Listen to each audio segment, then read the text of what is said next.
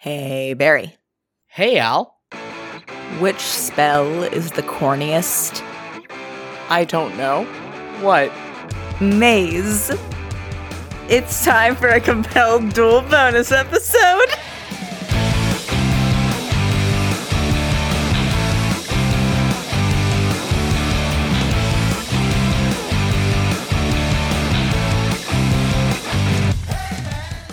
Hello, everybody, and welcome to another compelled duel bonus episode. I'm Al. And I'm Barry. And blah, blah, blah, D&D, blah, blah, podcast. You know what we're about. Barry, roll initiative. Okay, starting things off on a good foot, I see.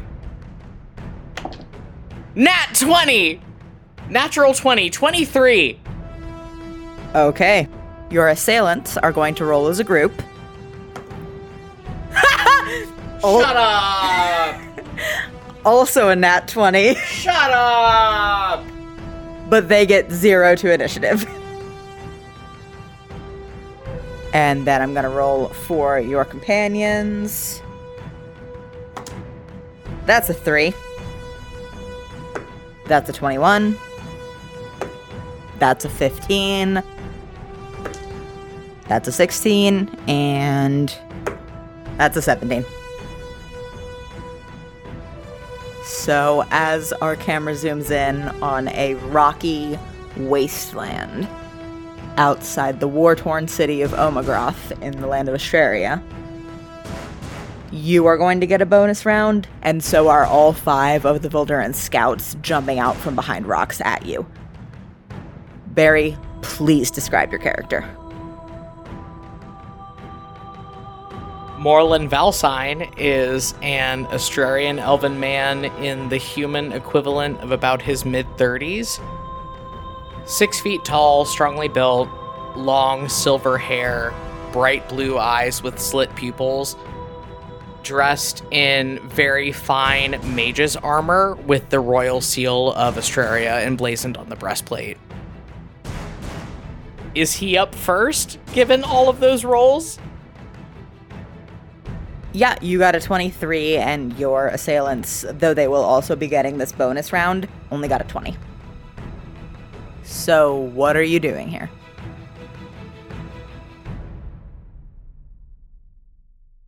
I'm gonna need the Volduran scout closest to me to make a dexterity saving throw. DC 18. Well, they get a big fat plus nothing, so we'll see how this goes. Natural 18. Meets it, beats it. Meets it, beats it. I still do some damage, though. This Volduran scout passes the dex save on a 5th level innervation spell as Morlin looks at all of these people coming out from behind rocks and goes, "Ah, damn it." I'm gonna roll 2d8 necrotic damage. 11. And then he whips back around to look over his shoulder and goes, "All right, everybody, look alive." And now it's the bonus round for all 5 of these scouts. Now, luckily, the one you just made an attack on, being the one nearest to you, was also the one nearest to your wife, Adana, so he's going to be going after you and not her. Unluckily, he makes 2 greatsword attacks as his action. A 16 and a 17, those are both going to hit, huh, bud?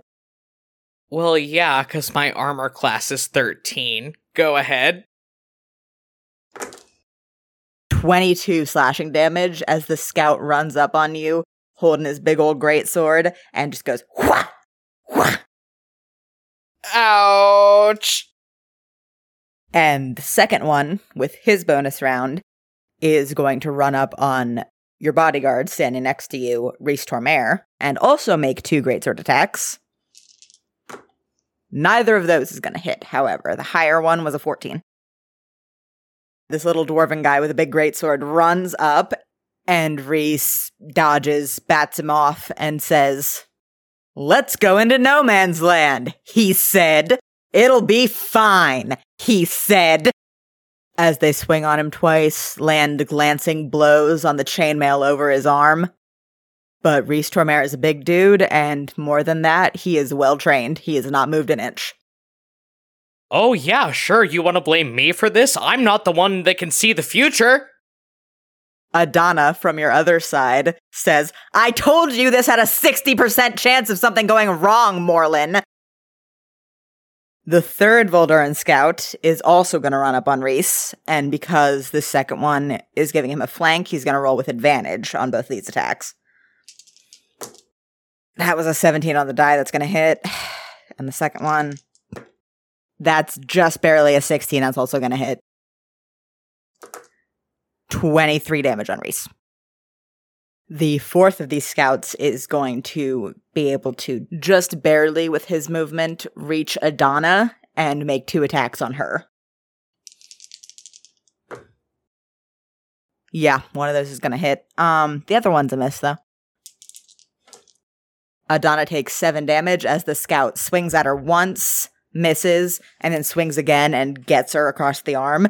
And she yells, Motherfucker, son of a bitch, Morlin, I'm divorcing you if we survive this! And the fifth scout, even with full movement, is not going to get far enough to attack anybody.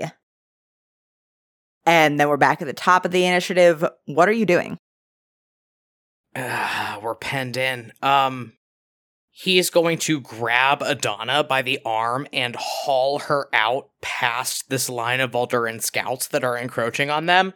Unfortunately, that means they're both going to take opportunity attacks, but he's just grabbing her and running, moving back as far as he can.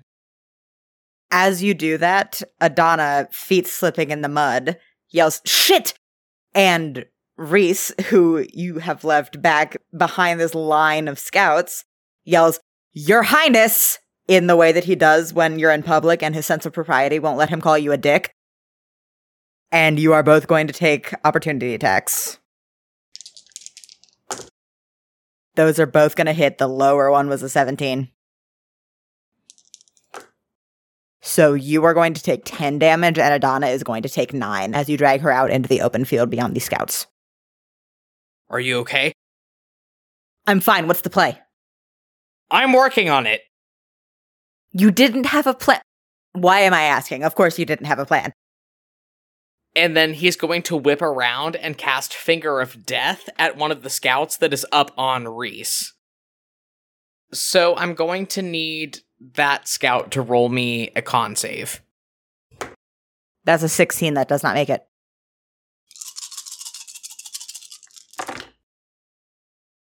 So that's a total of 72 damage, which is more than enough to kill this scout, I believe. Yeah, the scout had 52 hit points. You kill them extremely dead. Okay, cool. So at the start of my next turn, that scout rises as a zombie under my control. Alright, you have a zombie now. It is Reese's turn next. He's been your bodyguard your whole life, so he is not shocked, but disappointed at this development. Over this zombie's shoulder, he gives you a look and goes, Really? And he's going to go ahead and attack the scout that is still alive that is up on him. So he's going to make 2 attacks with his great axe. Hey, good on you, buddy. Lower one's a 23. He's going to do 2d12 plus 10 damage. So that's 24 damage to the scout in front of him. And what the hell, he's going to use his action surge, which is going to let him make 2 more attacks. Lower one's an 18, which is just barely going to hit. So that's a total of 18 plus 24 is 42 damage. So the scout is still up, but is heavily bloodied as Reese Tormare hefts his great axe and just starts going to town. And that's going to be his turn. So we are back down to all of these scouts. Or rather, 4 of these scouts, because you have raised one of them as a zombie through the Finger of Death spell. So the first and second one are both up on Reese. The first one is going to use 5 feet of movement to get into a better position. And they are both going to roll 2 greatsword attacks on him, both with advantage because they're flanking. First attack. So the first attack from the first scout is not going to hit. The higher roll was a 15. Second one. Also not gonna hit. All right. This first scout circles around Reese's back and starts swinging at him, and he artfully dodges out of the way with the grace of a ballet dancer. And he is yelling, "You know, I expect a hefty bonus after today." Second scout. Yeah, first attack's gonna hit. Higher roll was a 21, and the second one is also gonna hit. Higher roll's a 22. Okay. And the second one slashes at him for a total of 22 damage. So Reese takes these great sword slashes, goes, and then straightens up, turns back to the scout that he did all that damage on just a second ago, cracks his neck, and says, "Son, that was not your wisest decision." The fourth scout is going to run down and go after your younger sister, Nora. She is an Astrarian elven woman about the equivalent of 23 years old, wearing bright, shining paladin's armor. She has not seen a lot of combat. This guy goes after her, and she makes a frightened meep noise and hefts her sword. And the scout is going to go ahead and make 2 greatsword attacks on her. One of those is a miss, it's a 7, but the other one is a 23, which is handily going to hit Nora's AC. So that's 10 damage for Nora. Nora takes this greatsword hit and is not badly injured by it, but it did draw blood. So she yells, "Morlin, what do I do?" Still holding her sword up. Morlin, from where he has pulled Adana back out of the fray, winds up to cast another spell, looks over at his sister, and yells back, "Well, I'm no expert on martial combat, Nora, but I think the pointy end of the sword is supposed to go in the bad guy." And this fifth scout is going to, after running 30 feet and doing nothing in the bonus round, run back and run up on you and make 2 greatsword attacks. Only one of those is going to hit, unbelievably, given your 13 armor class. 9 damage. And then it is Alasha's turn. Alasha Dakarin, a willowy Astrarian elven woman, looks like 90s Sandra Oh, wearing a high-collared blouse with tight sleeves under her mage's armor, hair pulled up into a very practical bun, looks around at the scouts facing you all, grimaces, and yells, "I'd love some crowd control if anybody wanted to handle that."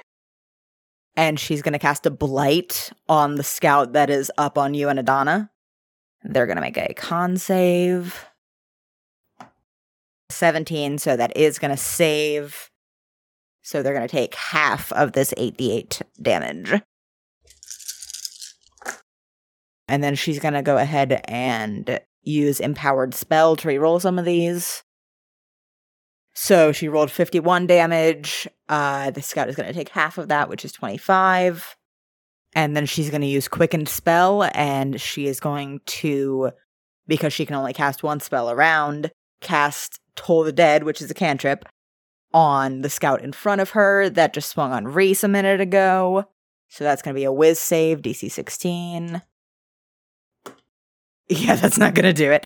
Because Alasha is level 11, and this scout has already taken damage way back in Morland's first action, the scout is going to take 3d12 damage. 23 necrotic damage for the scout in front of her. As she lunges forward with all of the almost feline grace that you've come to expect of her, and just reaches her hands out and nails first, clamps them on either side of this guy's head, and grins. And you hear the sound of bells ring out as her nails impact with this scout's head. And then we are down to Adana, your wife of several decades at this point. She is a very small Astrarian elven woman, light skin, blue undertones, slate gray hair, silver eyes. She surveys the battlefield with a very analytical gaze, as you've come to expect from her, and then says, "Oh, this is so stupid.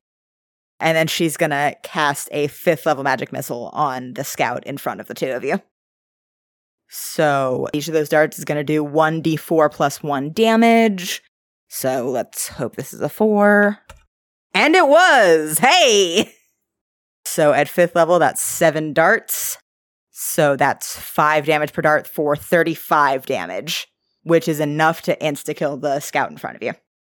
So she whips her wand out, points it at the scout in front of you, and you watch as a glimmering tessellation of these silver threads of magic appear in the air behind the scout and spin gently clockwise, and then compact into a glowing spot of light, which separates into 7, and they all slam into the scout's back. And the scout just drops dead in front of you. I am so in love with you. She grins up at you, brushes her hair out of her face, and says, "You'd fucking better be." And then it is Eamon Petrus's turn. Eamon is about Alash's age, so the human equivalent of late 20s, early 30s, a few decades younger than you are. He is a very scrawny, very wiry fighter. He is, the word that comes to mind is pointy, and he has just a mop of dark curly hair. He has like one Clark Kent curl coming down over his forehead, which he very carefully puts there himself every morning. He has become a dear friend. He is not good at much. He's not bad at anything, but he's not good at much. But he's gonna do his best. He sees this one scout up on Nora. Nora is much younger than everyone else in this little scouting party. So he grimaces and then he pulls a throwing knife out of the bandolier across his chest and says, "Nora, duck!" And then he's going to roll his first attack. That's an 18. That is going to hit. So he does 10 damage on the first one. And then he pulls another knife out and throws it as Nora is ducking away from the first one as it goes whizzing past her ear. And the second attack is also going to hit. That's a 25. Yeah, man. That's another 10 damage. So he does a total of 20 damage to the scout in front of Nora. So she's gonna try and hit this scout with her longsword. That's 12. She gets plus 9 to hit. That's a 21. So she's gonna do 1d8 plus 4 damage for 11. And then she's going to apply a blinding smite. So the scout's gonna go ahead and make a con save. That's a 2 on the die. That's not gonna do it. And then take another 3d8 damage and be blinded. That's another 13 damage, and the scout is blinded. So from this Volduran scout's perspective, what has happened is a 23-year-old has hit them with a sword, and they suddenly went blind. And the scout is now heavily bloodied, as Nora just yells. She's just yelling as she swings her sword. In a blind panic, she is just screaming. And she was last in the initiative, so we are back at the top with Morlin. So I'm going to cast a Chill Touch cantrip on the scout that's up on Nora. That's a natural 1. Critical failure. No, it's not. Adana's going to use one of her portents. You rolled a 9, plus your modifier. So that would be a 19. That would hit. Yeah, so you cast this Chill Touch. This skeletal hand bursts forth from your palm and goes after the scout, and you can see it about to miss. And then a strand of silvery magic shoots from nowhere and lassos around it and just tugs it back on course as you watch Adana stretch her hand out and twist it. And that Chill Touch is going to hit the scout in front of Nora. Morlin blinks rapidly, goes, "Addie, you're a gem." Adana says, "It's all right, buy me flowers about it later." And that's going to be 17 damage. That is more than enough to kill the scout in front of Nora. And is the zombie that you reanimated with Finger of Death gonna go? Oh yes, they are. Let me just roll for that real quick. 19. That is going to hit the scout that is engaged with Elisha right now. Morlun sends this guy's dead friend after him, and he does 4 damage. You body slam this guy with the corpse of his friend. Good for you. And then it is Reese's turn. He looks over at the zombie distastefully, and then he's going to roll 1 attack on the scout in front of him. That's a dirty 20. That's absolutely going to hit, so it's going to be 1d12 plus 5 damage. So 11 damage on the scout in front of him, which is enough damage to kill that scout. And then he's going to whirl around, and he's going to make an attack on the scout in front of Elisha that just got body slammed by your zombie. And that is not going to hit. He rolled a 14. So that scout is still up. This scout yells something in Gnomish. You don't speak Gnomish, but you can tell it's a curse. And then is going to make 2 greatsword attacks on Elisha. One of which is going to hit. Adana's going to use her second portent roll to make the one that would have hit a 7. So it doesn't hit then? Nope, it's a 12.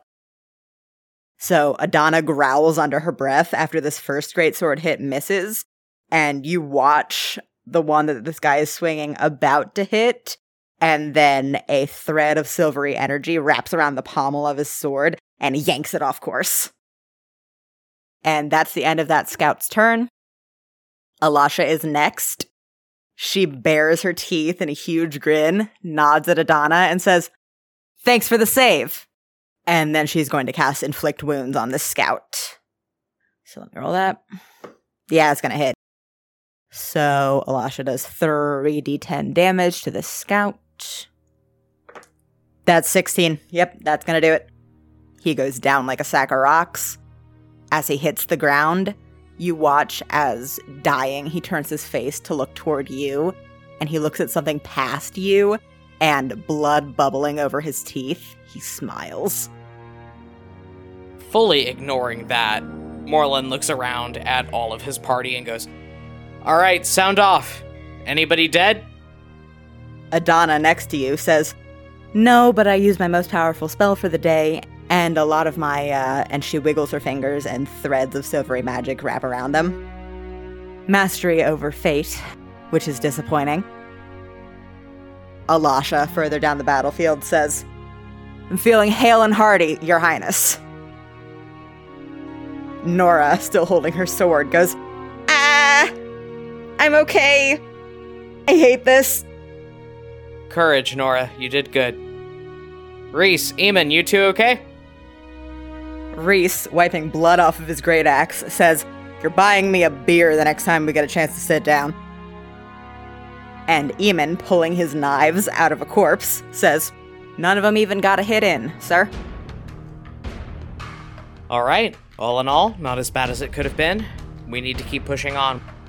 We have to get Adana within 1 mile of the Volduran line if we want to have any kind of reliable surveillance, so let's go. Everybody gets their weapons in order and gets ready to start pushing on.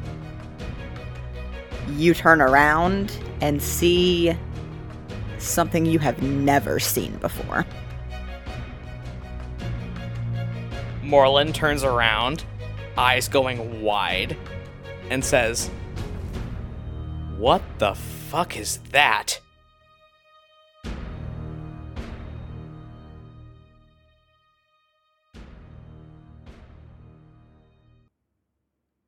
Very suddenly, jarringly, our narrative lens cuts away from all of this carnage and into something much more tranquil.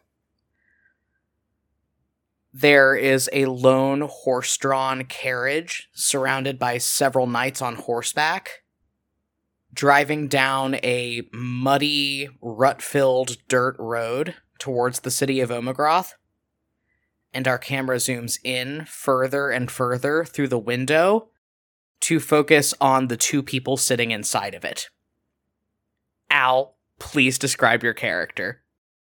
Grand Duke Valoran Valsine is an Astrarian elven man. He has about shoulder to jaw length silver hair, bright blue eyes with slitted pupils.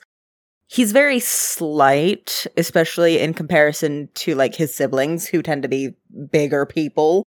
But he is significantly shorter than most of the rest of them, which is a source of much consternation since he is the oldest. He is dressed in a very fine embroidered waistcoat. He has the circlet of the Grand Duke on his head and the signet ring that comes with the office on his hand. And he is flipping idly through a book. In the bench seat across the carriage from you, you hear a snort. And if you look up, your wife, Adrielle, is raising an eyebrow at you as she flips over another card in her game of solitaire in a small tray on her lap. She is an Astrarian elven woman, slightly taller than you, kind of plump, long, dark, curly hair pulled up in a fancy updo, with the circlet of the Grand Duchess around her head. She has very sharp features, a very prominent aquiline nose, eyes that are such a dark shade of gray that you almost can't see her slitted pupils within them. She grabs another card off the top of her deck, flips it over, and smirks at you. You know, if you keep looking constipated like that, it's going to be really bad for the troops' morale, which is the whole reason that they sent you up here. Val flips another page in his book and says, "Well, I'm not in front of the troops yet, am I, dear?" Listen, I'm just looking out for you. I know you've been on a bit of a dry spell, and you're so much more handsome when you smile. Val looks up and smirks at her and says, "Ah, yes, and what a fool I'd be to not take the advice of someone with so much experience with men. Which reminds me, your pickings up here are probably going to be rather slimmer than mine. I apologize for that." Adrielle, who has been your best friend since both of you were very small children, throws her head back and laughs. Your marriage is based on a mutual understanding of how your separate romantic proclivities tend to work. That is a very overcomplicated way to say that they're in a lavender marriage, Barry. An extremely happy lavender marriage, however. She flips over another card in her game of solitaire and kind of raises an eyebrow. Actually, I'm still seeing that librarian that I was talking to last month. Oh, that's lovely. How is she? Val, don't ask about my relationships. It's weird. What, I can't inquire after the health of the royal mistress? Are people still saying that I'm fucking her, by the way? Not anyone who knows us. Shame. I was hoping my mother could be convinced that I was cheating on you with a woman this time. Maybe then I would be spared the lecture on my husbandly duties. Well, dear, you may have drawn your mother's ire for withholding your husbandly duties, but you have nothing short of my eternal gratitude. She puts her deck of cards down and reaches across the carriage and grabs your hand and squeezes really tight. You're gonna be great.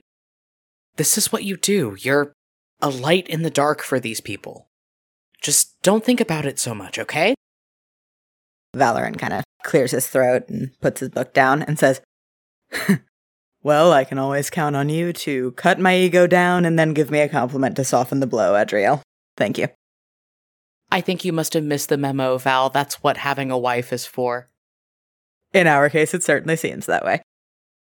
The carriage rolls onward down this very bumpy road. It is not a comfortable ride until you finally pull up into this very raggedy-looking Astrarian base camp.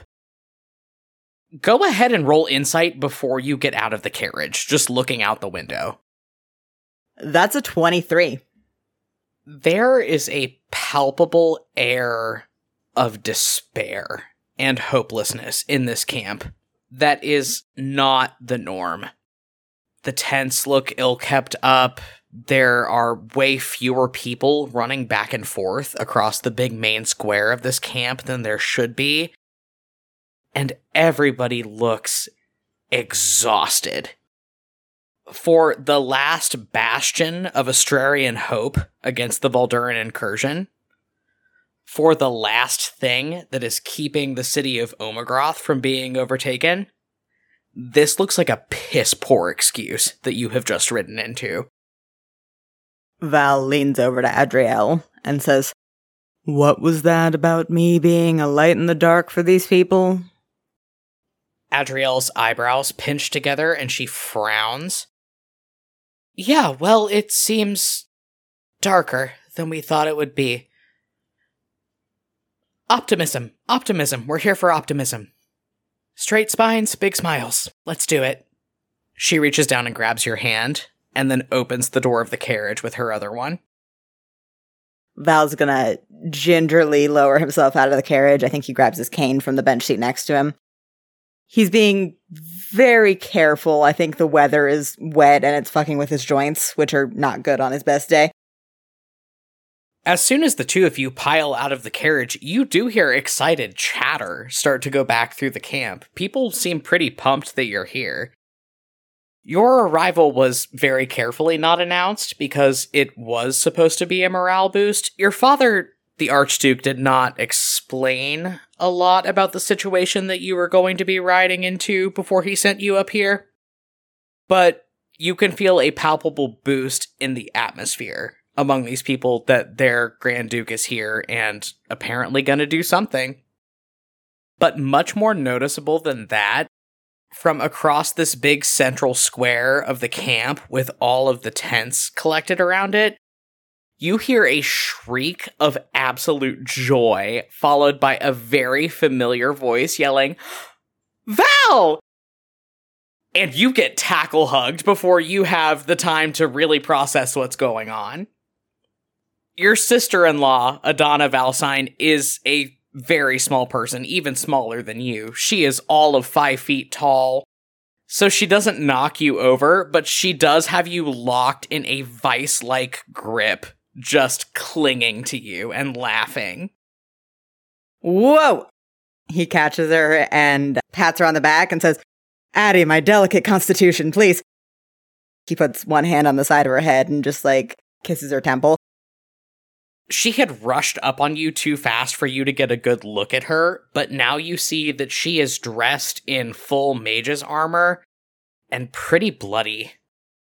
She has blood running down from a shallow cut in her forehead across her cheek, and she's being very tender with the movements of her legs, like she maybe took a hit there.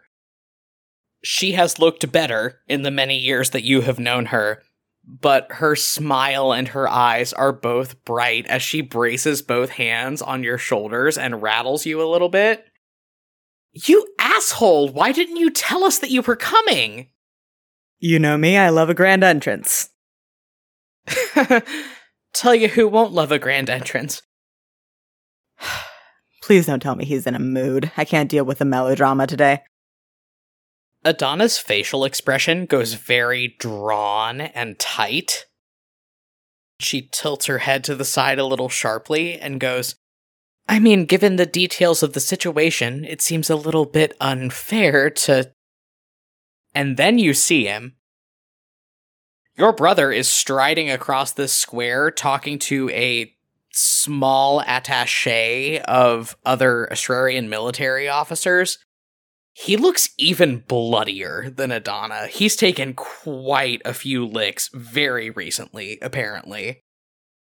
Morlun is absorbed in this conversation for another short stretch of time, but then he looks up at you, and you lock eyes.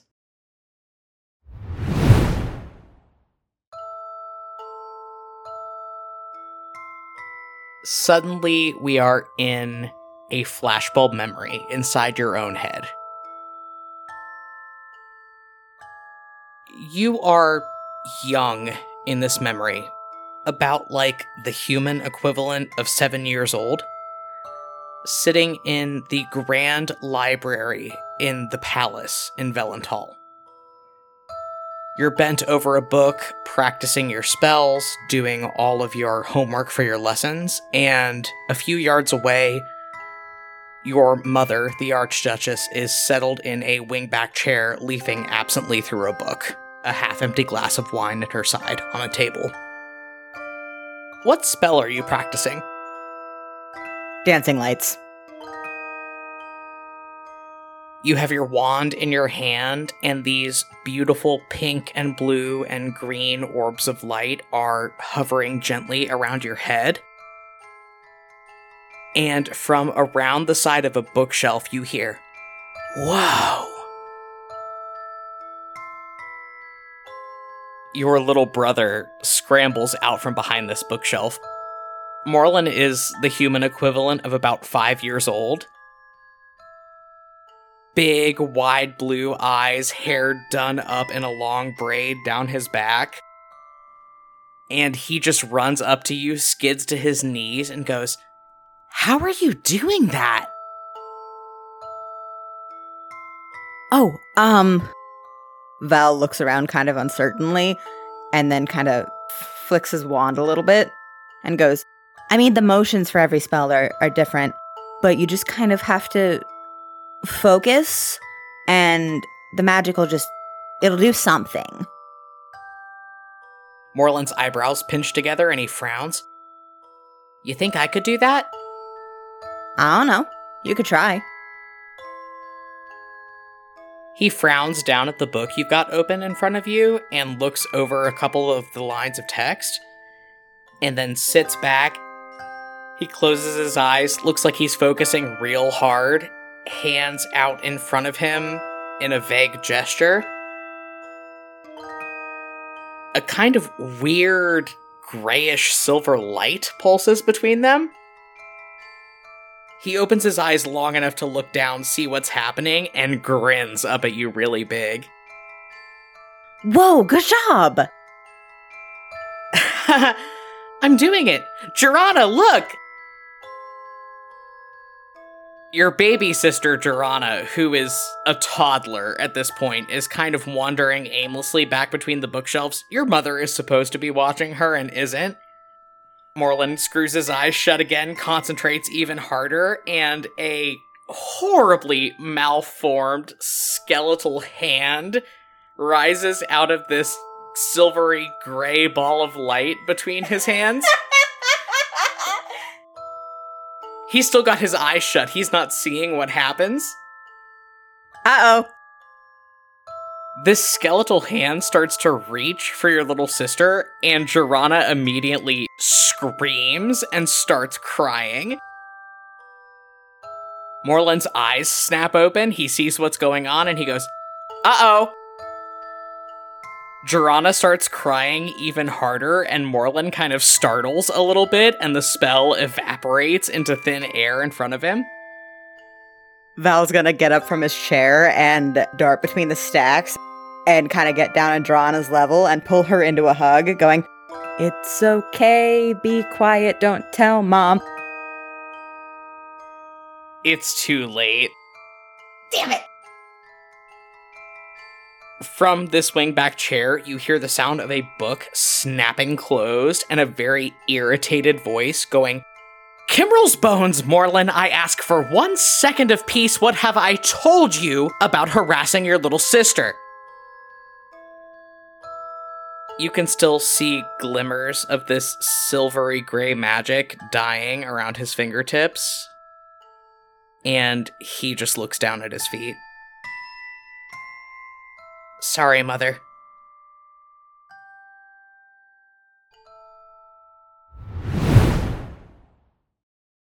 And you are back in this dilapidated Astrarian military camp, where your brother is staring at you from several yards away, and immediately breaks from his conversation with these other officers and comes striding over to where you and Adana and Adriel are standing. "Your Royal Highness, this is a surprise?" Val grins and says, "Her Majesty the Archduchess thought that an appearance from yours truly would be good for morale." Roll insight again. 24. Morlun looks deeply pissed, but not at you. At his sides, you see his hands kind of open and close into fists a couple times, just flexing. And then he purses his lips together into a very thin line and nods to himself. "Well, if you're to have an understanding of the current level of morale, perhaps you should go talk with the commander of the forces in this area. That being me." He turns around to Adana, who is kind of nervously standing in the background, and goes, Addie, why don't you go show Adrielle around and explain to her exactly what we're dealing with here? I need to have a word with my brother. Adana kind of hisses in a breath through her teeth and nods, and then grabs Adrielle by the forearm and hauls her off towards the mess tent. Morlun gets you by the back of the shoulder and starts piloting you off between these rows of tents. All right, slow down a bit. He leads you to what is perhaps the best appointed tent in this little ramshackle camp. Like, there's actual furniture in here. There's a bed. There's a couple of end tables. There's a big, long, rough-hewn wooden table with a lot of battle maps splayed out across it. He stands back, lets you in, follows you inside, and then immediately starts unbuckling all of this mage's armor that he has on. He is heavily bloodied. You see him roll up the sleeves of the tunic he has under this armor, and he has big cuts across both forearms. Forgive me for pointing out the obvious, brother mine, but you look like shit. Nice of you to notice. They have bombs on wheels now, Val. Well, not bombs. It's not actual artillery. From as far as we can tell, they're shooting out some kind of force magic, but still hurts like a bitch when it hits you, and their scouts have learned the terrain. He leans over into a box on one of the end tables and starts pulling out rolls of bandages and just patching himself up. He should probably go see a cleric, but is electing not to. Huh. You're managing to walk this line where you don't give me any useful information, but you give me just enough to be worrying. Very admirable. Val just kind of sits down and, puts his cane up on, a trunk or a table or something. Slow down. Actually tell me what's going on. Oh, you want me to tell you what's going on? All right, I'll tell you what's going on. The last line between our forces and Omegroth is teetering on the fucking brink. We are short on bodies and even shorter on talent. That Dakaran kid is the only person on this battlefield that is pulling her weight that I didn't bring here with me. We have no shields, our abjuration line is a goddamn mess, and I've been writing Father for months trying to tell him that we need Talia Shakrana here to whip it into shape. Well, unless you also recommend that she bring her newborn, that's going to be an issue. Morlun's facial expression goes into something very close to a sneer, and then he very quickly reins it into a grimace. Oh, she had a baby. Good for her. Anyway, we're getting our asses kicked. We don't have numbers, we don't have support, we don't have any kind of expertise outside of Adana, and you're here to boost morale. And then he grabs you by the shoulder and pulls you into a big, tight hug. And at least as far as I'm concerned, it's working, so let's figure something out. Let's come up with a plan. What are we doing here?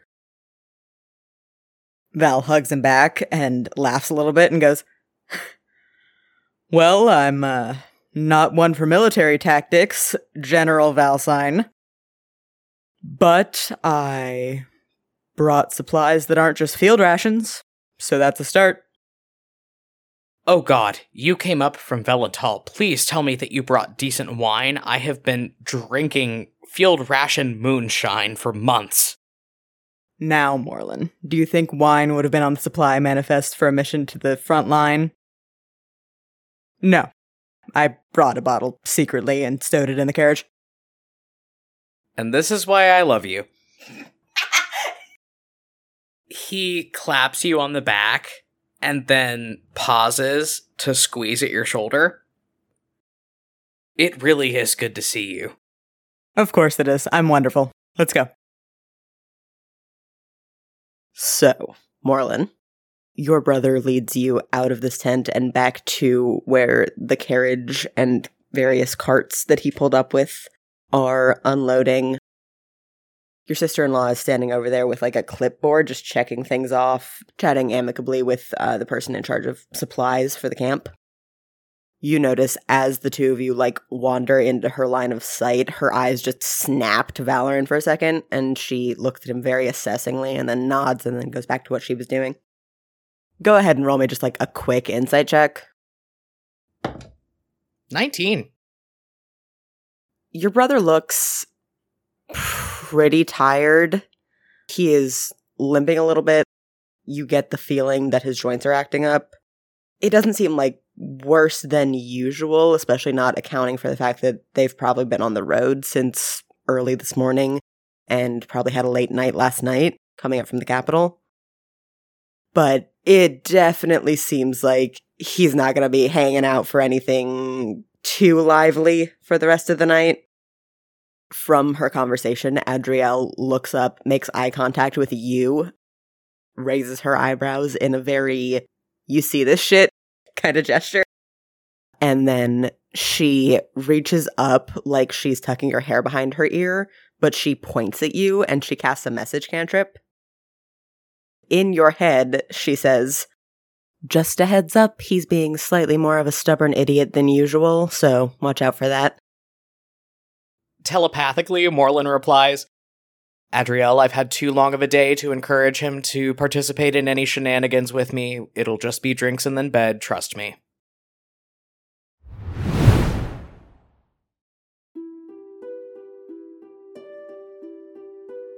We find ourselves in a flashback from this moment. Morlin, you are about the elven equivalent of 8 or 9 years old. You are sitting with Adrielle on the floor in a hallway in the palace at Valental. And you can hear just this horrible cough echoing off the walls from the door that you are sitting next to, which leads to your older brother's chambers. Morlin is just sitting there cross-legged with his fists clenched in his lap, and with every cough, he is sharply picking threads out of his tunic, staring very intently at the door. Adrielle, next to you, is undoing and redoing one of her braids for about the 4th time in the last hour, also staring at the door. She just, without looking at you, says, "He's gonna be fine. Obviously, he's gonna be fine. It's..." And she kind of hunches in on herself as another really loud cough sounds off. What if he's not?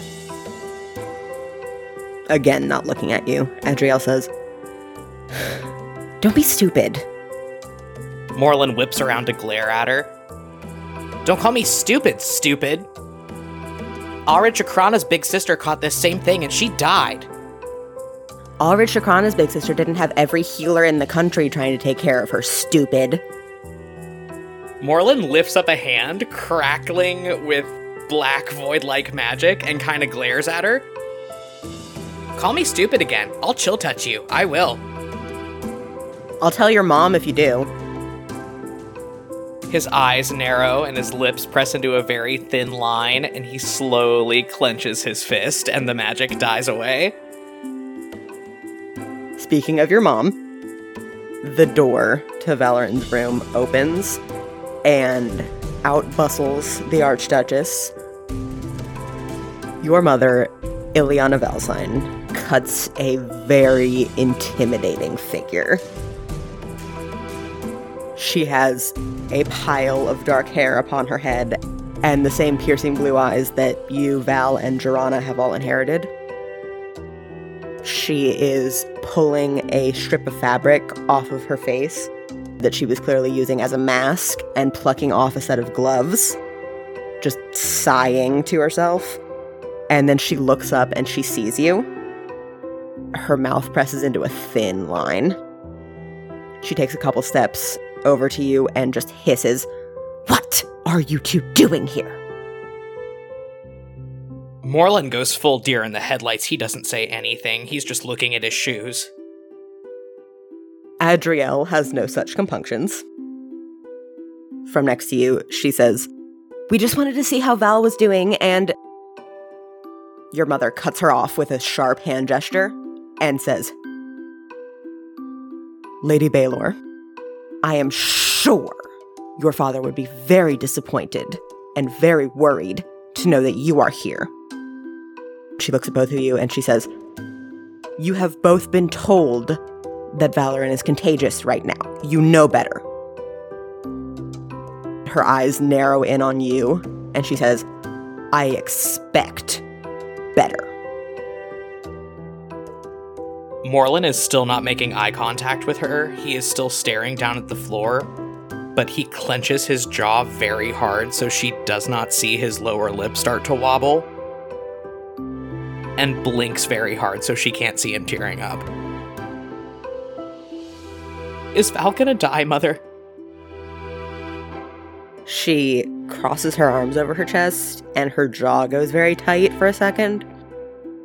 She looks very intently at the wall, and then she looks you up and down, and her lip curls. "For Ashuria's sake, I hope not. Go down to the baths, you're filthy."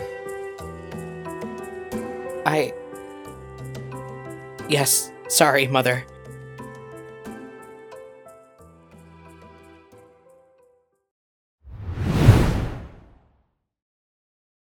We find ourselves back in the present, at this camp that you have been stationed at. Val, walking next to you, stops for a second, coughs, clears his throat, and then nods and reaches up and up and up to sling an arm around your shoulders and says, "Let's go. The wine isn't going to drink itself." Drinking, yes. Drinking sounds fantastic. Let's go do that. With the supplies that he and Adrielle brought up, the camp manages to put on a decent feast. It's the first, good hot meal most of the people here have had in a while. At least you, your brother, and both of your respective wives are going to retreat to your tent for this. Are you inviting anyone else? Yeah, I'm gonna take everybody that was on that scouting mission, so Reese, Eamon, Elisha.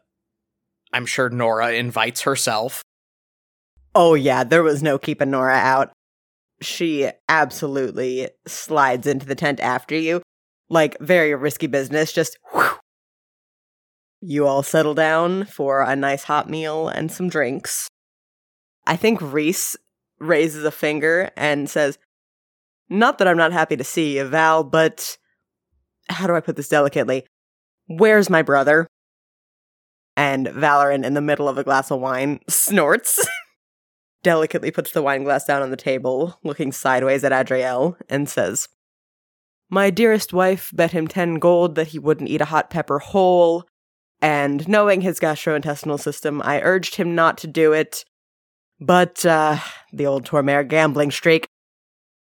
We left him a horse, and as far as I know, he used that 10 gold to purchase some remedies for his situation. He'll be up in a few days." Morlin chokes on the drink he was taking. Reese reaches up and pinches the bridge of his nose and nods to himself and says, "Yeah, I don't know what I expected. All right." And he chugs a glass of wine and digs into his food. Val grins and says, "He sends his love, though." And then he looks at Nora and says, "As do Boreas and Jorana." Nora is just picking apart a bread roll, and she looks up, snorts, and says, Do they send their love?" And Val grins and says, "Jorana made a vague hand gesture of acknowledgement, and Boreas said to tell you, and I quote, 'Don't die.' Which is as close as either of them gets, really." Morlin snorts again and grabs for an empty wine glass and fills it up before holding it out to Adana. "Addie, you haven't had a drink all night. Kimrel knows you deserve one." Adana looks at the wine glass. Roll me an insight check really quick. Nat 1. He's drunk. That's a 4. Adana kind of raises her eyebrows and then looks over at you and says, "Oh, they gave me painkillers in the healing tent. I don't think I should. Thank you, though, darling."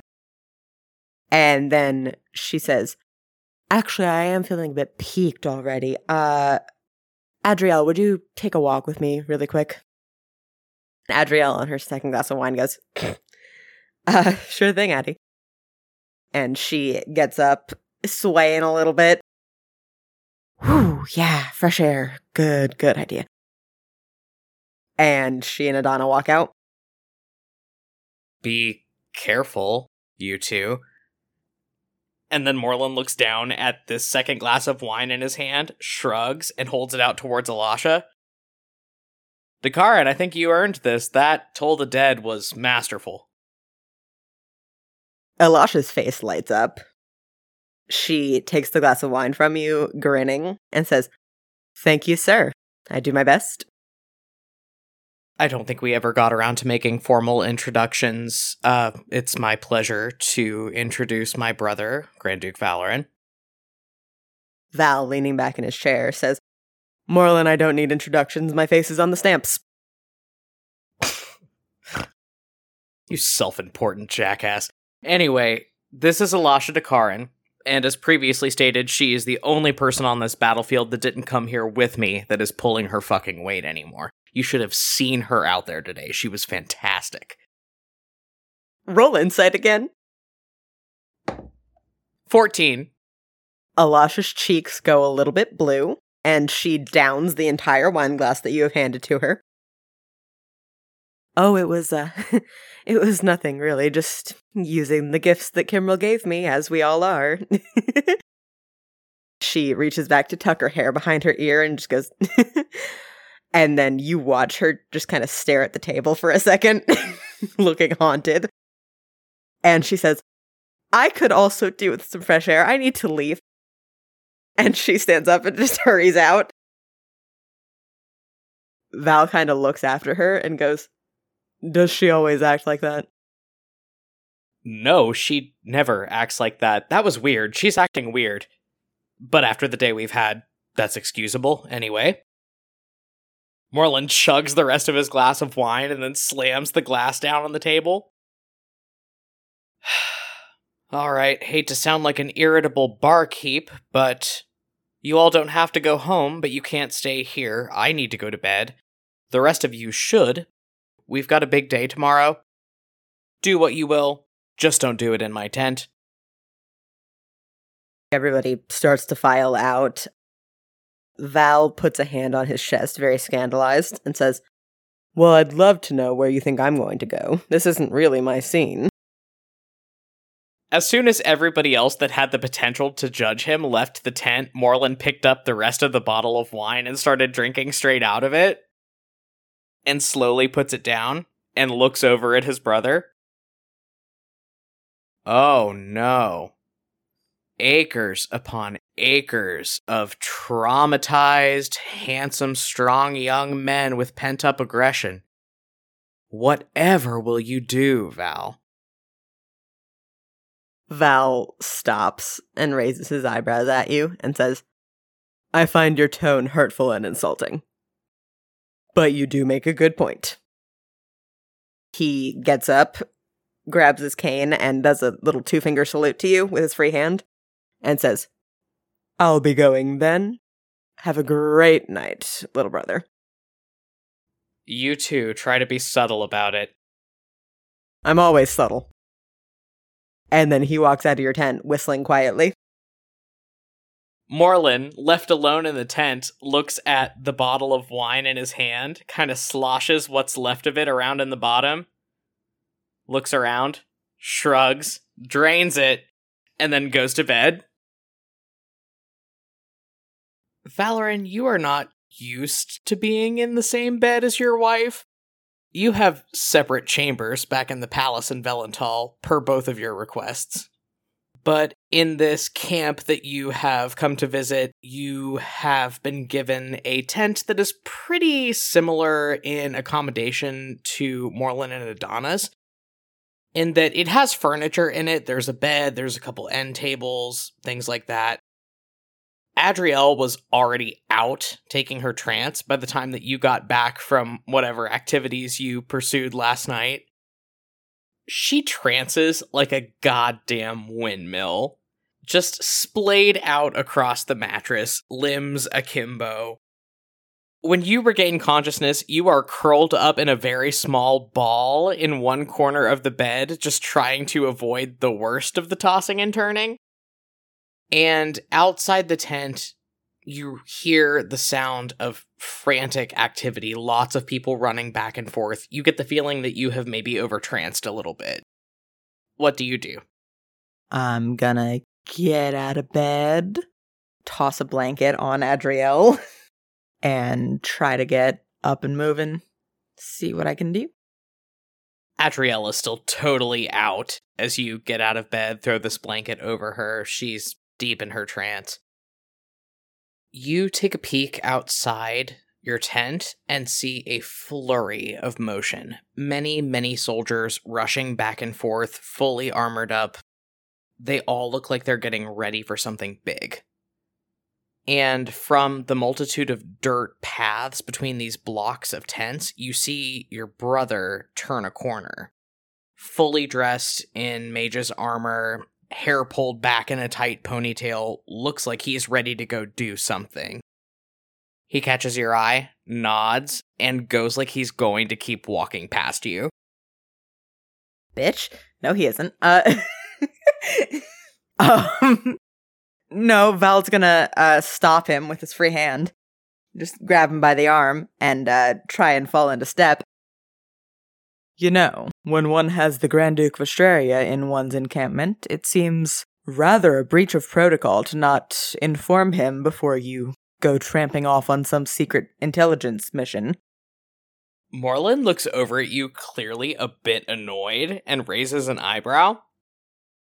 Val, I would like you to explain to me, in detail, all of the prerequisites for preemptive action, militarily, right now.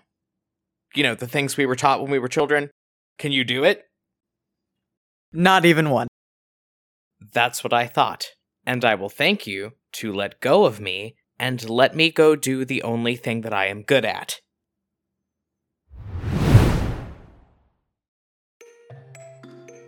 And we are in a flashback again. Val, you are the equivalent of about 16 years old, standing in the warm, musty, open area of the royal stables. In front of you, your brother is in the middle of saddling up his horse. He's in that weird stage of teenage growth spurt where he seems too big for parts of his body and too small for others, like a puppy growing into its paws. And because of that, it is extremely odd and unsettling to see him in full armor. He finishes getting his horse's saddle secured, reaches down to check the sword holstered at his side, and then looks back up at you. Don't look at me like that. Oh, do tell me, what way am I looking at you? Like you're an insane person? Because that's what I'm thinking, is that you're an insane person, Morlin. Morlin raises an eyebrow at you and then turns back around to make sure that all of his saddlebags are secured. It's really funny how you're implying that any of this was my choice. Mother made a good point. I'll be more use out on the front, so out to the front I go. You are a child, so where you belong is here, and you said yes before I could argue it, so I'm equally mad at everyone in this situation. Thank you. Val, pauses for a second and coughs into his hand. You can't just ride off alone into... God damn it! And he just puts his head in his hands. Morlin is already up and in the saddle before you could protest all that much. He looks down at you and raises one hand. In his palm, you see this grayish silver magic convalesce and bloom into an intricately, beautifully formed chill touch spell. It's gotta be good for something, right? You're gonna have to help Boreas and Nora. They're too little, they're not gonna understand. say that like I understand. Just don't do this. I'll talk to Mother. We'll figure something out. Just don't. Val, you know better than I do that there is no talking to Mother. And even if there was, if I can do something to stop all of this, if that's what my purpose is, I don't think you should be trying to hold me back. Morlund takes his horse's reins in his hand and snaps them sharply and starts trotting out of the stables. And as he rides away from you, he turns over his shoulder and goes, "I'll be back for autumn equinox. I love you."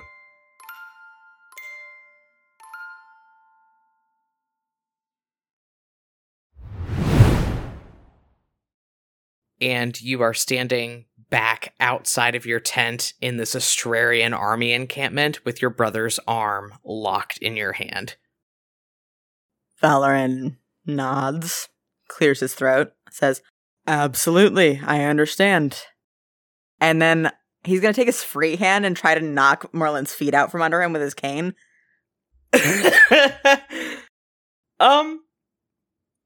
So I'd say you're proficient with your cane. You've been using it for a little bit. We'll give it the stats of a quarterstaff. Why the fuck not? Roll an attack on Morlund, you get +6. Dirty 20. Yeah, that absolutely hits him. Okay, while he's off balance, I'm going to tug him back into the tent. You whack the back of your brother's knees with your cane, and he buckles.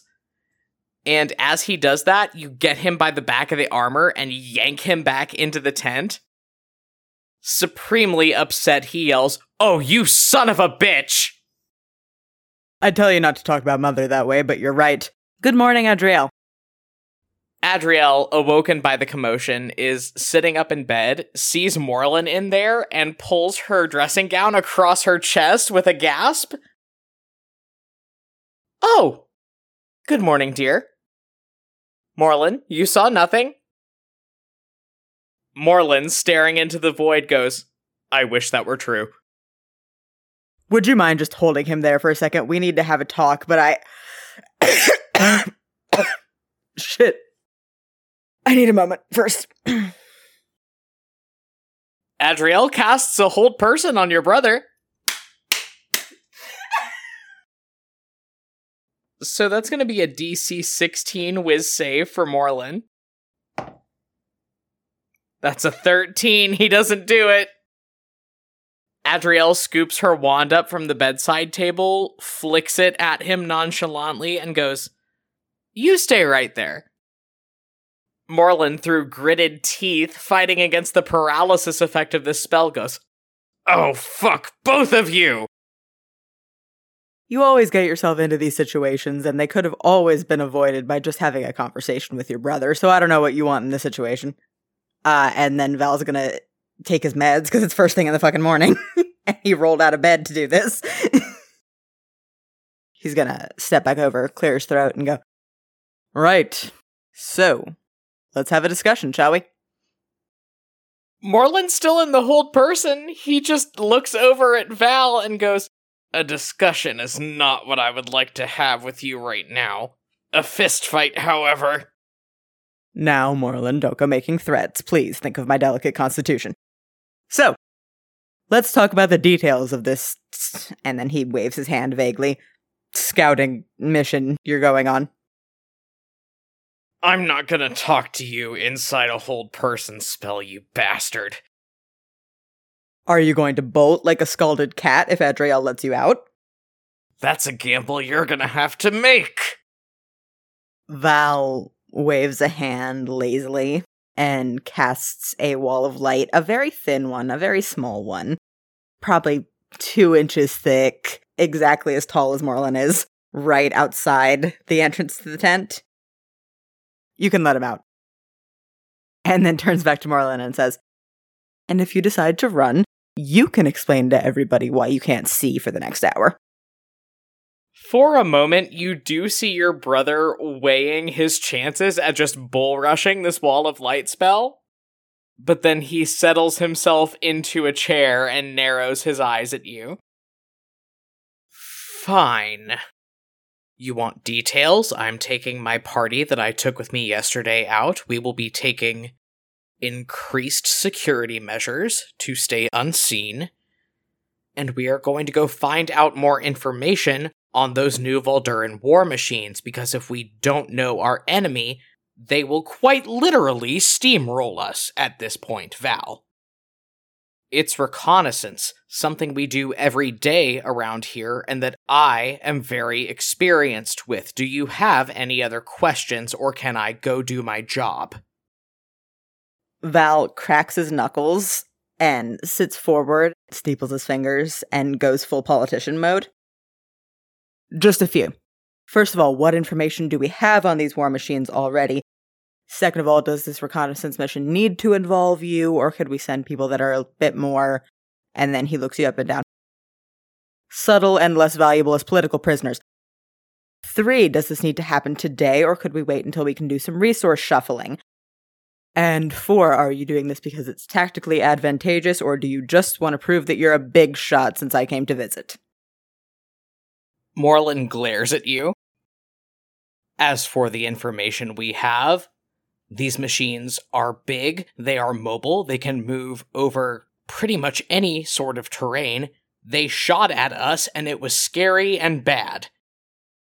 As for whether I need to be involved, if there's going to be any kind of reliable recon done, it's going to need to involve Adana, and therefore is going to need to involve me. As far as if it can wait, would you prefer that we take care of this problem in the field, or wait for it to roll up on camp? And as far as whether or not I'm showboating, if I wanted to show off for your sake, Val, I would kick your ass myself, which I am heavily considering. Can I go? Valoran pinches the bridge of his nose again. If you could wait just a little bit, I can get a message to Father and see what backup he can send, what intelligence he can provide from elsewhere. Something. Val, you and I both know that the old man is incapable of making any kind of decision without groveling to Mother for approval, and that will take more time than we have. Let me do this. We will be careful. I promise we will all be back for dinner tonight. But we need to know what we're dealing with. I need to know what my people are dealing with. You stay here, write your letters, make your political moves, that's fine. Let me do what I need to do. Let me do what I'm good at. Valoran's mouth pinches into a very thin line, and then he dispels the wall of light. Morlun nods, pulls you into a brief, one-sided hug, and goes, "Thank you. I'll see you later." And he leaves the tent. Morlun, you, Alasha, Adana, Nora, Eamon, and Reese all kind of gather up just outside of camp. Adana and Alasha are each going to burn a 4th level spell slot to keep half of you invisible each. Adana is casting invisibility on herself, on you, and on Nora, and Alasha is casting it on herself, on Reese, and on Eamon. And the 6 of you are heading out. Can you tell me what your marching order looks like? Morlun's going to take point with Adana. Right behind them, kind of fanned out, I think Alasha and Reese are taking flank. And then Eamon and Nora are bringing up the rear. As they move out, Morlun looks back at the rest of them. I'm assuming since they're all invisible, they can all kind of at least see outlines of each other. Alright, nobody get trigger happy. The second you try to attack somebody or drop a spell, we're out in the open. And we need to stay as low-key as we can, so just be careful. You all head out across this battlefield. The fields outside of Omogroth are a wasteland. Like, this no man's land has been hit with so many bombs and so much necrotic magic that it is just blighted and gray for as far as you can see. You are walking for a while, trying to get across. You get just past the point where you were yesterday, and you hear a little click sound that you are horribly familiar with. The Voldurans have been planting landmines in the no man's land around Omogroth for months. You've seen more than one person get blown up by them.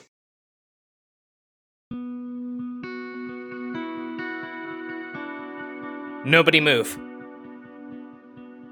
Who is it?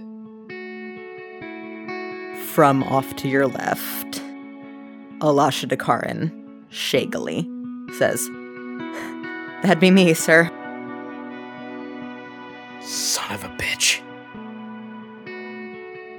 Morlund pulls his wand out and looks around at everybody else. All right, all of you back up. I've got this. Alasha, don't move. Eamon and Reese back up, very practiced. Adana pulls out her spellbook and goes, I'll figure out something. I need analytics. Adana, what is this looking like? Adana looks up at you and the panic slides off of her face and she goes extremely focused. She puts her spellbook back in her bag and she puts her fingers together and then pulls them apart, and you see this cat's cradle of silvery magic wind around her fingers and tangle up in itself as she casts a spell that she has invented called Adana's Analytic Foresight. As she casts this spell, her invisibility drops. You are still invisible, and so is Nora. Adana is looking intently into this cat's cradle, and she says, "What's the question?" What's gonna happen if we try to defuse the mine? Adana pulls her hands apart slightly, and you watch these strands of magic quiver and tangle up on themselves a little bit more. And Adana hisses through her teeth and says, 50% chance you and Alasha are both killed instantly. Nora only has the materials to cast a Revivify once. God damn it. All right, I need another. What happens if we try to mitigate the explosion? Adana casts the spell again. 80% chance you live but are grievously injured. 50% chance Alasha's killed instantly. 25% chance that you are both too injured to complete the mission. 10% chance that injuries are minor enough that Nora can heal one of you.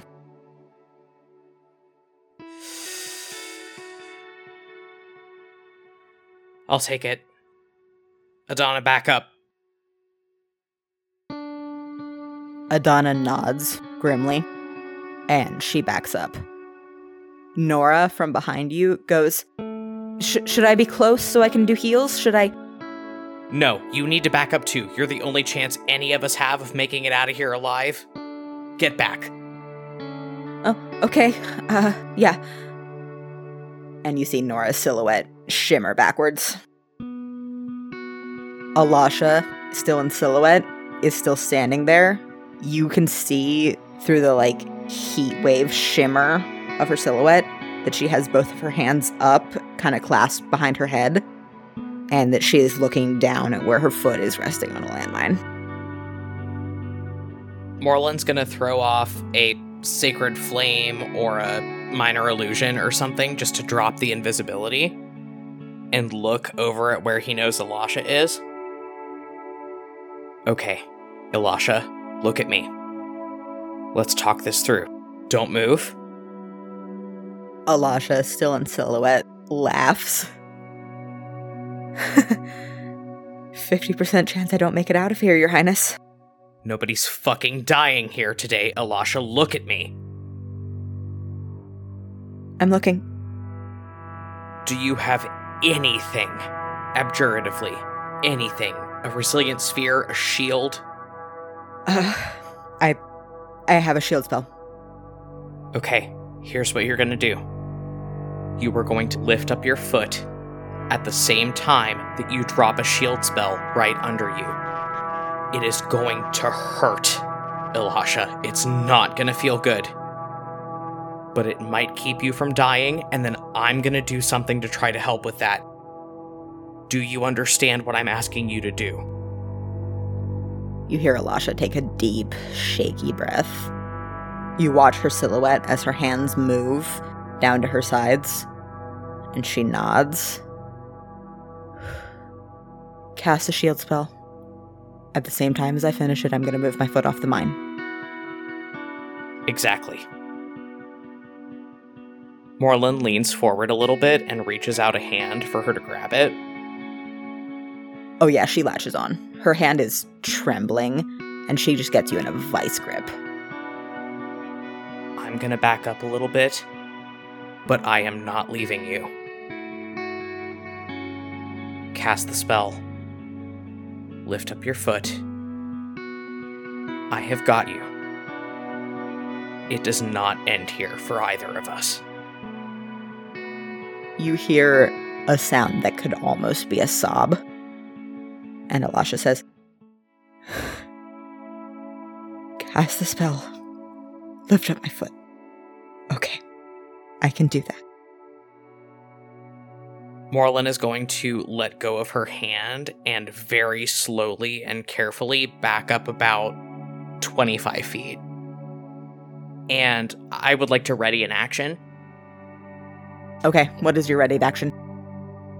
As soon as Elisha takes her foot off of the landmine, I would like to cast an 8th level life transference. Okay. You ready this action? You can just barely see Elisha's silhouette through the invisibility moving. And then she casts a shield spell, and she becomes visible for a split second. You can see that she has been crying. There are just tears going down her face. Her hair is rumpled where she had her fists in it.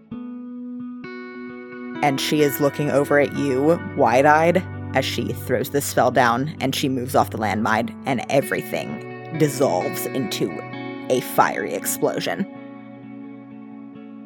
Okay, I don't know how much damage that's going to do on her, but an 8th level life transference spell on my part means that Morlun is going to take 9d8 necrotic damage that cannot be reduced in any way, but that Elisha is going to get twice that amount back in hit points.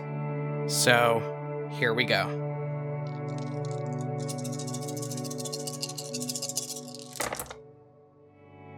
I'm going to use Empowered Spell to reroll 5 of those. So, Morlun instantaneously takes 52 necrotic damage that cannot be mitigated, but Elisha gets back 104. Okay. Your life transference spell hits Elisha at the same time as she takes the brunt of this landmine explosion. I will tell you, the amount of damage that she was going to take would have been enough to kill her outright. But with all those hit points back, it is just enough to knock her way, way down. But she is still conscious. The explosion dies down, and Elisha is on the ground by where she was standing. And you are aware that she is still conscious because she lets out a scream. Yeah, Morlun's not feeling good after that 52 damage at all, but he's shrugging it off and running up to her.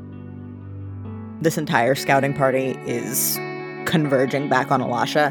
As you get closer, you can see that from the foot that she had on the landmine, she has horrible burns just going up the entire side of her body.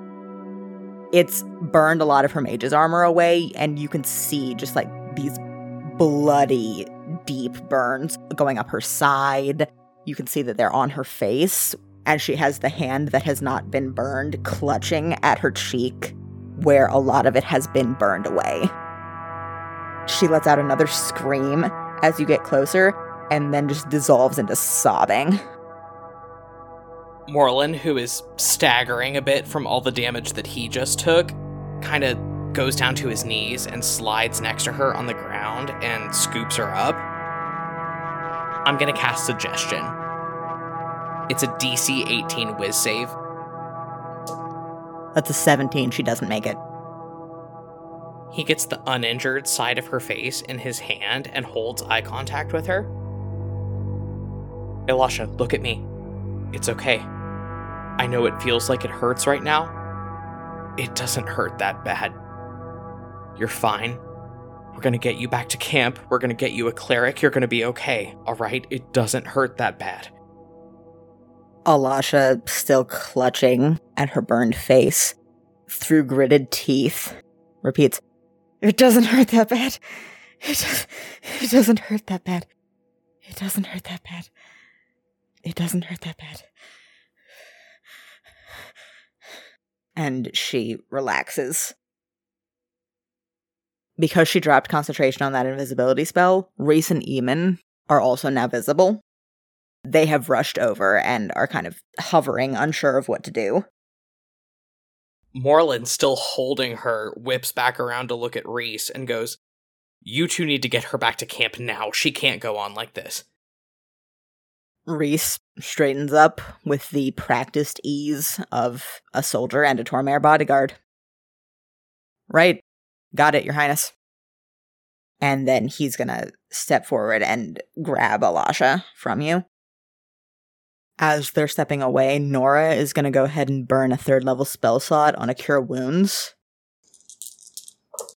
So Elisha's gonna get back 17 hit points, which at least is enough to, scab over the worst of the burns. Reese and Eamon, holding Elisha, head off. And you, Adana, and Nora are left on this battlefield. Because you have all cast spells, none of you are invisible anymore. Adana is going to go ahead and drop another 4th level invisibility on the 3 of you. Morlin, you feel like shit after that life transference spell. You can, feel your heart pounding, and it is a lot slower and a lot more sluggish than usual. You almost feel like you have a fever, that kind of off-kilter feeling. And as you look down, starting from your wand hand, you can see all of the veins in your hand going up your arm, and they seem very dark. Alright, we've got to keep going. Everybody, watch where you're putting your fucking feet, please. I can't do that again. Adana, invisible and right next to you, says, "Will do. Let's go." And holds out a hand to you. And Nora, sounding very shaken, says, "Yes, sir. Will do, sir." Nora, that's weird, and I have a name. Let's just go find the fucking war machines. And the 3 of us are gonna strike out and try to find these things. You keep walking for a while. You go up a hill, crest over a ridge in this no man's land, and you see a massive Volduran infantry force being led by 6 of those huge war machines that you saw yesterday. They look almost like beetles.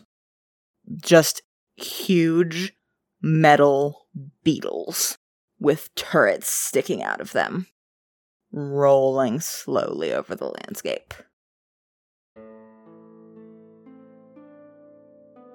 Shit, they're moving on the base camp.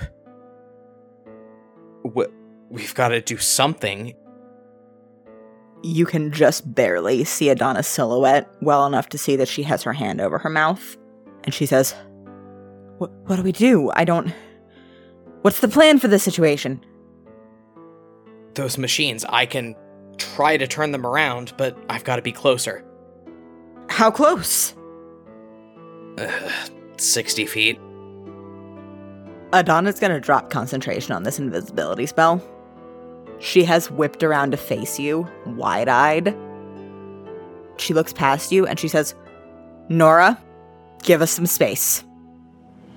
And Nora from behind you goes, "Will do, Adana, ma'am." She hightails it several feet away. Morlun looks over at Adana and kind of raises his eyebrows at her. What would you have me do? We've got to do something. They can't just keep going. Oh, so your response to that is to get down on the same level as the giant guns on wheels? That seems like a good idea. And she's gonna cast Adana's Analytic Foresight again. So the actual description of the spell says, using your insight into the intricate web of time and possibility, you are able to quantify the likelihood of the outcomes of your actions. You can ask the DM about the outcome of an action that you or another creature plan to take within the next 10 minutes. The DM provides statistics relating to the outcomes of this action. For example, there's an 85% chance of a rock slide crushing you to death, a 10% chance of you making it past with significant injuries, and a 5% chance of you making it past unscathed. When and if you take the planned action, the DM rolls a D100 and the outcome correlating to the roll happens. So the question Adana is asking is what is going to happen if you carry on with this course of action and do what you are planning to do.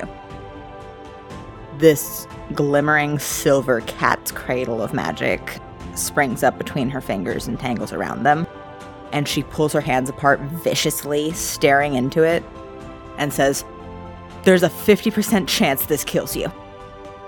There's a 40% chance that you are horrifically fucked up by it, and there's a 10% chance you get out of it okay." And what do Astraria's chances look like if we let them keep going? Don't waste the magic, I can tell you.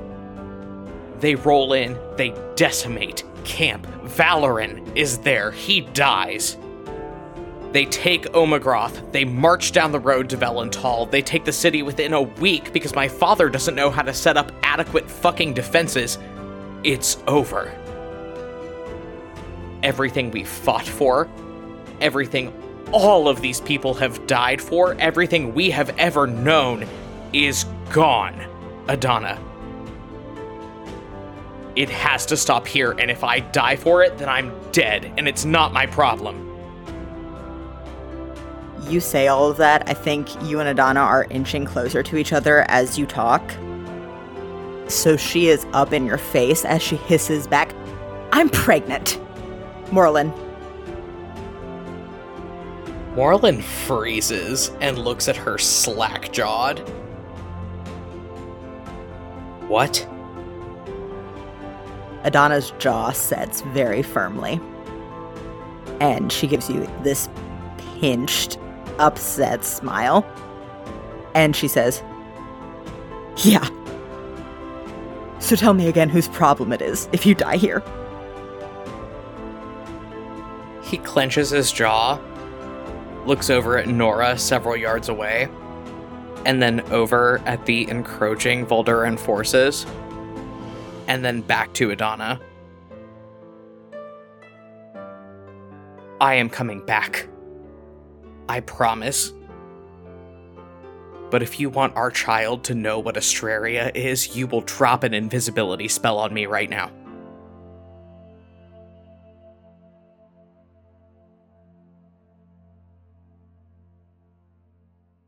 Adana just closes her eyes for a second, bites her lip, nods, and then her hand snaps out and she casts invisibility on you. He runs. He vaults down over the ridge. So the range on the spell I am wanting to cast is 60 feet in any direction. Is there any way I can get in the midline of these tanks and have all of them in a 60-foot range? You would have to get very close to the two in the middle. I mean, I'm invisible, so I can do that. Yeah, sure. Morlun vaults over the top of this ridge, runs down, gets right up on the middle two war machines, and forfeiting the invisibility spell that Adana just dropped on him, throws down a mass suggestion spell. I can target 12 creatures that can hear me. Using my Font of Magic ability from my Sorcerer stat block, I am going to burn all but one of my 3rd level spell slots and everything below it to manufacture a lot more sorcery points. And then spend every last one of those sorcery points using heightened spell on all 12 of the people within these war machines to give them disadvantage on their saving throw against the mass suggestion spell that I am about to drop at 7th level. Rule of cool, I will let you do that. So I am going to need you to roll me 12 wisdom saves, DC 18, every single goddamn one of them with disadvantage. That's a 2, that's a failure. That's a 3, that's a failure. That's a 5, that's a failure. That's a 4, that's a failure. That is another 5, that's a failure. That is another 2, that's a failure. That is another 5, that's a failure. That was a natural 1, that is a failure. That was an 18, that just makes it. That was a 10, that's a failure. That's another 18, just makes it. And that's another 5, that's a failure. So 2 of them passed, but Adana has not used her portents yet, and she rolled a 4 and a 13. So she is going to make those remaining 2 fail. They all fail their saving throws. Morlin, invisible, runs down this ridge and skids to a halt in the middle of this line of war machines, throws up both hands, wand clutched in one of them, and goes, Fellas, you're going the wrong way. You should be shooting in the opposite direction. The turrets on these war machines swivel to face their own troops, and the wheels start to laboriously grind into a turn as these war machines start firing on the Volduran forces in front of you. And now I'm going to roll my percentile dice for Adana's analytic foresight.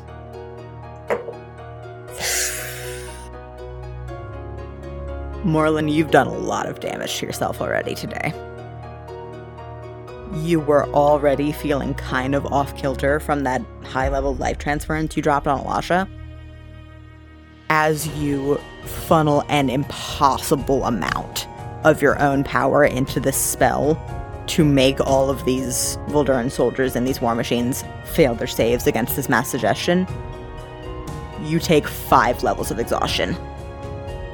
And you feel something warm trickling down your face, and you taste salt as a trickle of blood comes out of your nose and goes over your lips. So, your speed is 0.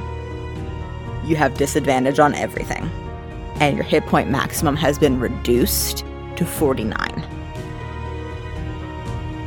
Time slows to a crawl as you watch one of the Volduran soldiers pass these tanks pull up a big fucking heavy-duty, like, essentially missile launcher, which is one of the nastier things that they've invented that you've come across as you've been fighting them. And you watch this soldier's face set firmly. They are right behind one of these tanks. They're gonna take this big missile launcher and fire it at an angle directly at this tank. And I need you to make me a dex save with disadvantage. 12. That's not gonna do it. You watch this missile hit this tank in a very particular spot on the armored hull of it, and you hear an awful grinding, warping metal sound and this tank crumples and then explodes. You had to be within 20 feet of these two tanks in the middle to be able to cast Mass Suggestion. So you are going to take the damage of essentially a modified Meteor Swarm spell. 20d6 force damage as all of the artillery in this tank goes off at once. And then because you failed the dex save, you are going to take another 20d6 as the shrapnel of this tank comes at you in bludgeoning damage. This debris from this tank comes at you first. Just this sheet of metal armor smacks into you. It knocks you back quite a ways. You feel ribs cracking under the pressure of it, and it hurts like hell. And then all of the artillery in this tank explodes. And you feel this force magic hit you like a train. Right before you are instantly killed by this 146 total damage that you have just taken, you feel your heart stop. And that's where we're going to end for this episode. Well, this has been interesting. We'll see what happens next. On Compelled Duel?